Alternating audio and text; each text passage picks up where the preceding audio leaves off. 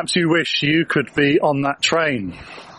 I dare say many of us would like to be getting away somewhere, maybe to see relatives or friends, or just to get away from it all as we're experiencing just another period of lockdown. But this is where we are.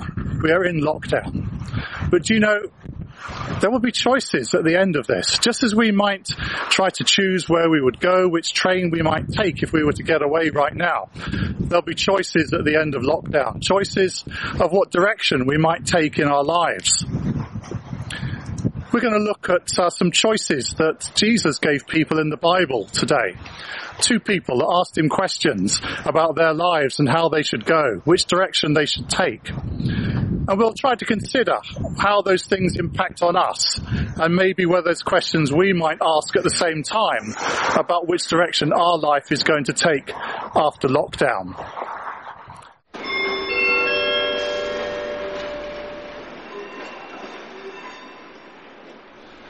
Well, here we are, still in lockdown, with at least another 2 weeks of severe restrictions of our movements. But this will end. And when it does, we'll all face choices of what direction we will take on leaving this waiting room. Will it be back to life as it was? Perhaps some small changes to the way we live? Or perhaps a more radical departure into a new territory? What might have been impossible to consider beforehand maybe has been made possible by circumstances which are beyond our control, but have perhaps released us into a new place of considerations. Jesus taught and demonstrated a new way of life to his followers, and sometimes individuals asked for advice on which direction to take.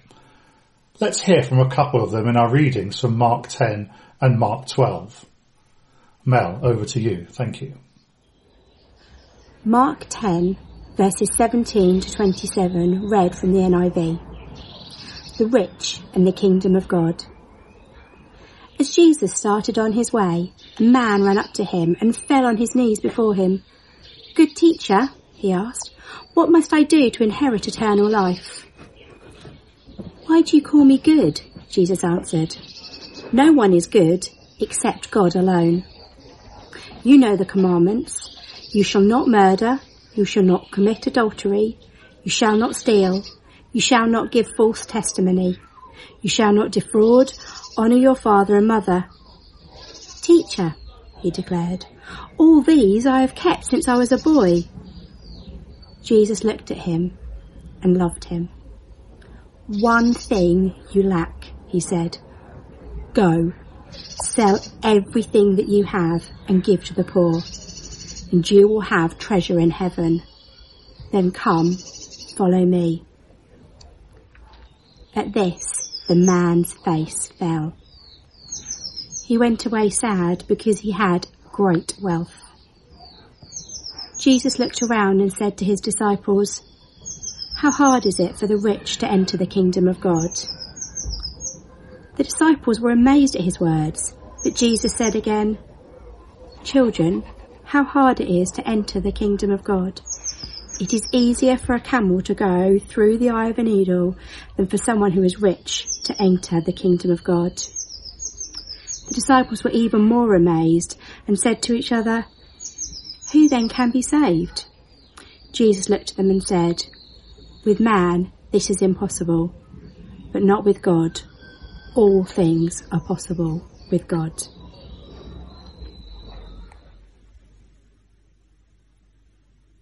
This reading is from Mark 12, 28 to 34 from the NIV. The greatest commandment. One of the teachers of the law came and heard them debating. Noticing that Jesus had given them a good answer, he asked him, of all the commandments, which is the most important? The most important one, answered Jesus, is this. Hear, O Israel, the Lord our God, the Lord is one. Love your Lord your God with all your heart and with all your soul and with all your mind and with all your strength. The second is this, love your neighbour as yourself. There is no commandment greater than these. Well said, teacher, the man replied. You are right in saying that God is one and there is no other but him. To love him with all your heart, with all your understanding and with all your strength, and to love your neighbour as yourself is more important than all burnt offerings and sacrifices. When Jesus saw that he had answered wisely, he said to him, "You are not far from the kingdom of God." And from then on, no one dared ask him any more questions. Two men and two slightly different takes on the same question. How should I live my life? You'll know that second example well as the Great Commandment. And it's where we get some of our core values as a church, and rightly so perhaps, because Jesus says to this man, "You're not far from the kingdom of God." Not far? What more is there? Well, let's come back to that one, and let's first look at the story of the rich young ruler. You know, when we read this through the lenses of our 21st century world, we might easily make a few errors in our understanding. There's no denying Jesus' words strike deep into this man's world, and into ours too, if we even begin to take the slightest close look. If you have almost any kind of a normal life in this so-called developed world, you are rich. Go to any part of the developing world and experience it firsthand, and you'll see exactly what I mean. So this message, Jesus' challenge, is for us. How will we respond? Let's deal first of all with wealth. Some will say you can't accrue great wealth without taking advantage of other people, that you can't get rich without stepping on others. For some, just having wealth itself is injustice. In which case, we might expect Jesus' disciples to applaud him. "You're quite right, Lord. You shouldn't let any rich people into your kingdom." But that's not what they say. If he can't be saved, who can? That's odd to us, but not to any Jew in first century Palestine. Their understanding that wealth was a reward for moral behaviour. Look at Job's friends, for example. When Job was living in prosperity, they had no comment. When he fell on hard times, they were all over him with questions and judgment about what must he have been doing wrong. However, Jesus' response is not so simplistic. He asks a number of questions back. In effect, he says, let's dig deeper into your question. And so Jesus opens with, "Why do you call me good? Only God is good." Jesus is saying, how can anyone possibly be good? It's a rhetorical question, and he quickly moves on to ask about the man's life. Does he live according to God's law? Is that what he's basing his value on, his judgment of himself? "Yes, all my life," says the man. Did you miss Jesus' reaction? He loved him. Or, more accurately, was well pleased with or accepted him. He didn't call him a liar, but he took at face value the man's reply. In other words, Jesus accepted that having wealth was not incompatible with virtue, either in how you accumulate that wealth or how you hold it. He was ready to accept that the man had been, and was still leading a moral life. But that's not the issue, though. Do you know, I think Jesus would have known exactly what was in that man's heart, and his next words make that plain. "Exchange your worldly wealth for heavenly treasure and come follow me." Again, this isn't a judgment on having wealth, but an observation of how it can hinder a godly life. Jesus' conversation with the disciples makes that plain. It's supremely difficult for a rich man to enter the kingdom of God. The example Jesus gives of a camel passing through the eye of a needle is meant to show not just that it's difficult, but in essence is virtually impossible. We don't need to look for alternative explanations of his example involving certain gates with similar names that were very narrow, or similar words for camel and twine. Just take Jesus at face value. It's practically impossible. In the modern vernacular, there's a snowball's chance in hell, if you like. Jesus is saying there's something fundamentally wrong, not with wealth, but with us. Wealth has a particular power to bind us, to blind us to our true spiritual state. But you know, for God, nothing is impossible. We need a miraculous intervention from God to see the truth of the influence power and money has over us. Without God, without a miracle, without grace, we are lost to its guiles. You might feel a little bit sorry for the young man. He likely came with a genuine request, born out of a nagging realization that something might be missing. You're a good teacher. I think I'm getting it right, but is there something I've missed? Yes, indeed. Anyone who counts on what they're doing, living right, helping others, doing good, anyone who counts on that to get eternal life will find there is something missing. Jesus sets him up with his only God is good statement, then makes the challenge. Of course, you shouldn't commit adultery. You shouldn't defraud people or murder them, but that's merely how to live a religious life. For eternal life, for intimacy with God, you need to put all of that aside. Imagine you don't have any of that whatsoever and all you have is me. Now, can you live like that?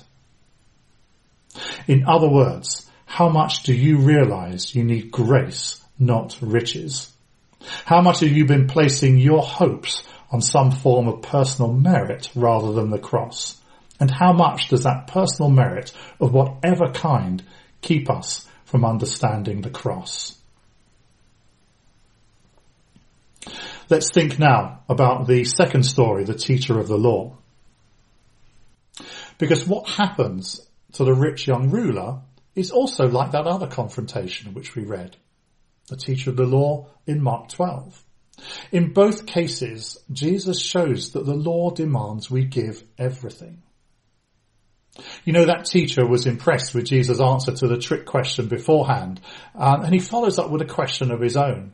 Which is the most important of all the commandments? His question might be just another chance to trick Jesus and trip him up, but it also appears sincere. He really wants to know for himself. Do you know, with some 613 different rules that the teachers and scribes had determined from the Old Testament, which one do I look at first? Jesus' answer is to refer back to Scripture. Two passages, Deuteronomy 6, 4 and 5, which includes the Shema. That's something pious Jews would recite each morning and evening, the first and last things they bring to their minds. And also contains the command to love God with all our being. Secondly, Leviticus 19:18, and the command to love our neighbour as much as we love ourselves. Thus, Jesus takes from both the main books of the law and boils them down to their essence. Love. Love directed to God and love directed to others. So Jesus then has answered the age-old question, vexing thinkers of all times, the tension between law and love. Do I do the legal thing, the right thing, or do I do the loving thing? So it's not so much about picking one or two rules which are more important. That's the question the teacher asked. It's not even about choosing love over law, as you might think, but it's showing that the more important, deep concept is that it's love which fulfills the law. The teacher's reply is equally revealing. He recognizes that burnt sacrifices and offerings cannot make up for sin. And this is where the two instances we read come together. The answer to the questions of the rich young ruler and that of the teacher of the law, the standard required by the law is impossible. It is indeed easier for a camel to pass through the eye of a needle than it is for a good man to satisfy the law, or a rich man to satisfy the law. What's needed is not our ability to meet the law, but our motivation through sacrificial love. The more we realize this, the deeper our revelation of this truth, the nearer we are to figuring out the truth of the gospel. Jesus saw it in the teacher and saw there what he didn't see in the ruler and said to him, "You are not far from the kingdom of God." What's the application of this to our current lives? Well, let's ask a question. What is your attitude towards money? Because there's no getting around the fact that money is the most common of saviours in our world. With money, we can do all kinds of nice things. We can find our way in and around life, into professional circles maybe, positions of power, even rescue ourselves from difficulty, from trials or circumstances. Sure, there are other pitfalls in life. For example, building our lives on sex and romance or our appearance to fill our worth and our self-being and fill our needs through those areas. But the Bible speaks more about the persuasive power of money, over 10 times more. So, can we think of tests to see how much we might be relying on money? Well, number one, if you find you can't give large amounts of it away. Secondly, if you get scared that you might have less than you're accustomed to having, well, that's quite pertinent now, isn't it? Thirdly, maybe that you see other people doing better than you, even though you may have worked harder, and it gets to you. Feeling that way means we probably already have one foot in the money trap. It's no longer a tool to be used wisely, but it's now a scorecard saying more about my identity and my self-worth than it should. However little or much you have, it's your attitude that counts. How then do we change our attitude towards money? Well, let's go back to the rich young ruler and ask this. Who is that man? Who is the rich young ruler that Jesus' response was that he loved him? Well, he was probably about the same age as Jesus, so Jesus could easily identify with him there. He was rich, but Jesus also was rich. But Jesus' riches were of an entirely different order and a different kind than the rich young man. So what Jesus asks him to do is no more, no less than what he was doing himself, to make himself poor in obedience to God. Jesus was about to give it all away. And in making this invitation, he's saying this: I'm about to give my much bigger all to get to you. Can you give away your little all to follow me? You know, in that story, perhaps Jesus is the true rich young ruler. And if we can understand the transaction he's offering, we won't be stuck trying to give away how much we have to give away. We'll be trying to see how much we can give away. It's the same challenge, but a different heart attitude. So what train will you be taking when lockdown ends? When the time in this waiting room is over? Will it be the train of money, reliance on your own position or status, that having money of any kind, power of any kind, or any other blessing must be an indication that you're living a virtuous life? Will it be the train of the law, trying to meet standards, living a moral life, doing what's right? Or will it be the train of love, realizing that love fulfills the law, that loving God with all of our being and loving others as ourselves from a heart attitude, understanding the grace by which we receive Jesus' invitation, is what saves us, and more, what motivates us and invigorates our every action. The love train moves away from the accumulation of worldly power and riches towards giving it all away, giving all that we have for Jesus. Jesus' power itself is moving away from those that love money and power towards those who are giving it away, just as he did. Is that where you want to be today? Is that how lockdown will end for you?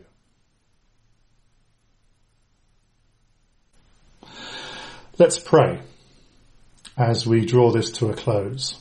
Jesus, I look to your cross, to the sacrifice of your big all, and realize the little all I have is nothing. Melt my heart today with your truth. Purify my life with your refining fire, and reveal the gold you have for me that never tarnishes, always meets my needs, and reaches out to bless others. As I yield control to you, may I live free to love without boundaries, to love God with all I am, to love others as I love myself. Amen. Let's finish with another piece of worship. And do join in. Do sing wherever you are, whatever you're doing. I hope that's not going to be embarrassing, but do sing along and let your heart be lifted by these words. And let's be determined to be motivated by love. Thank you.